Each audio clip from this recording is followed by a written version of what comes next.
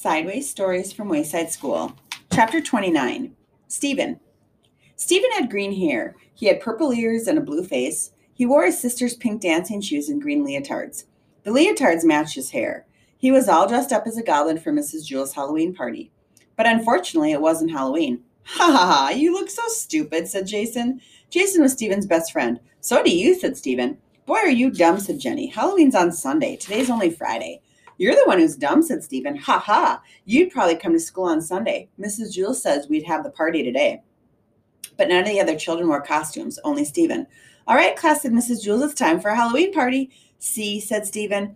Mrs. Jewell gave each child a cookie that looked like an orange witch with a black hat. She laughed when she saw Stephen and forgot to give him one. Stephen didn't ask for it. He was afraid that she'd laugh again. The children finished their cookies in less than 30 seconds. All right, class, said Mrs. Jewell, the party's over. We have a lot of work to do. Stephen felt like a fool. The party lasted less than a minute, and he'd have to spend the rest of the day wearing his stupid goblin suit. Look, Stephen's wearing his sister's leotard, said last Dana. They're green, just like his hair, said Fatso. Everybody laughed. Mrs. Jewell began the arithmetic lesson. She wrote on the blackboard, 2 plus 2 equals 5. That's wrong, Joy shouts. Mrs. Jewell tried again. 2 plus 2 equals 3. That wasn't right either. She added 2 and 2 again and got 43. It was useless. No matter how hard she tried, she could not get 2 plus 2 to equal 4. I don't understand it, she said. They're always equaled 4 before.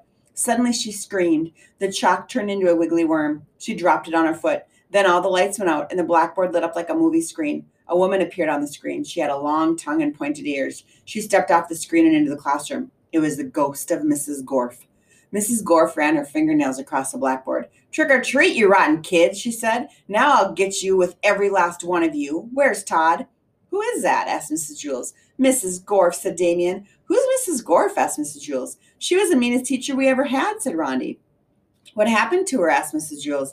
Lewis ate her, said Jason. Well, I'm not going to allow this, said Mrs. Jewell. Get out of my classroom, she demanded. It's Halloween, sweet teacher, said Mrs. Gorf. Ghosts can go anywhere they like. I've come for a little class reunion. But it isn't Halloween, said Mrs. Jewell. Halloween is still 2 days away. I know, said Mrs. Gorf, but Halloween falls on a Sunday this year, so we're celebrating on the Friday before. Stephen leaped up from his seat. See, I was right, he said. Today is the day we celebrate it, the Friday before. Mrs. Gorf proved it. He ran up to Mrs. Gorf. They all laughed at me and made me feel stupid because I was the only one who got dressed up. But they were the ones who were wrong. You and I are right. He put his arms around Mrs. Gorf and hugged her. Mrs. Gorf gasped and disappeared. The lights came back on. Mrs. Jewell picked up the piece of chalk from the floor. She wrote on the blackboard, 2 plus 2 equals 4. Oh, that's good, she said. When 2 plus 2 equals 4, anything can happen. Doesn't equal 4, anything can happen. All the children who had laughed at Stephen now called him a hero, but they told him to change out of his stupid costume. So at lunch, Stephen went home, washed up, and changed. He came back wearing blue jeans and a polo shirt. Of course, his hair was still green. It always was.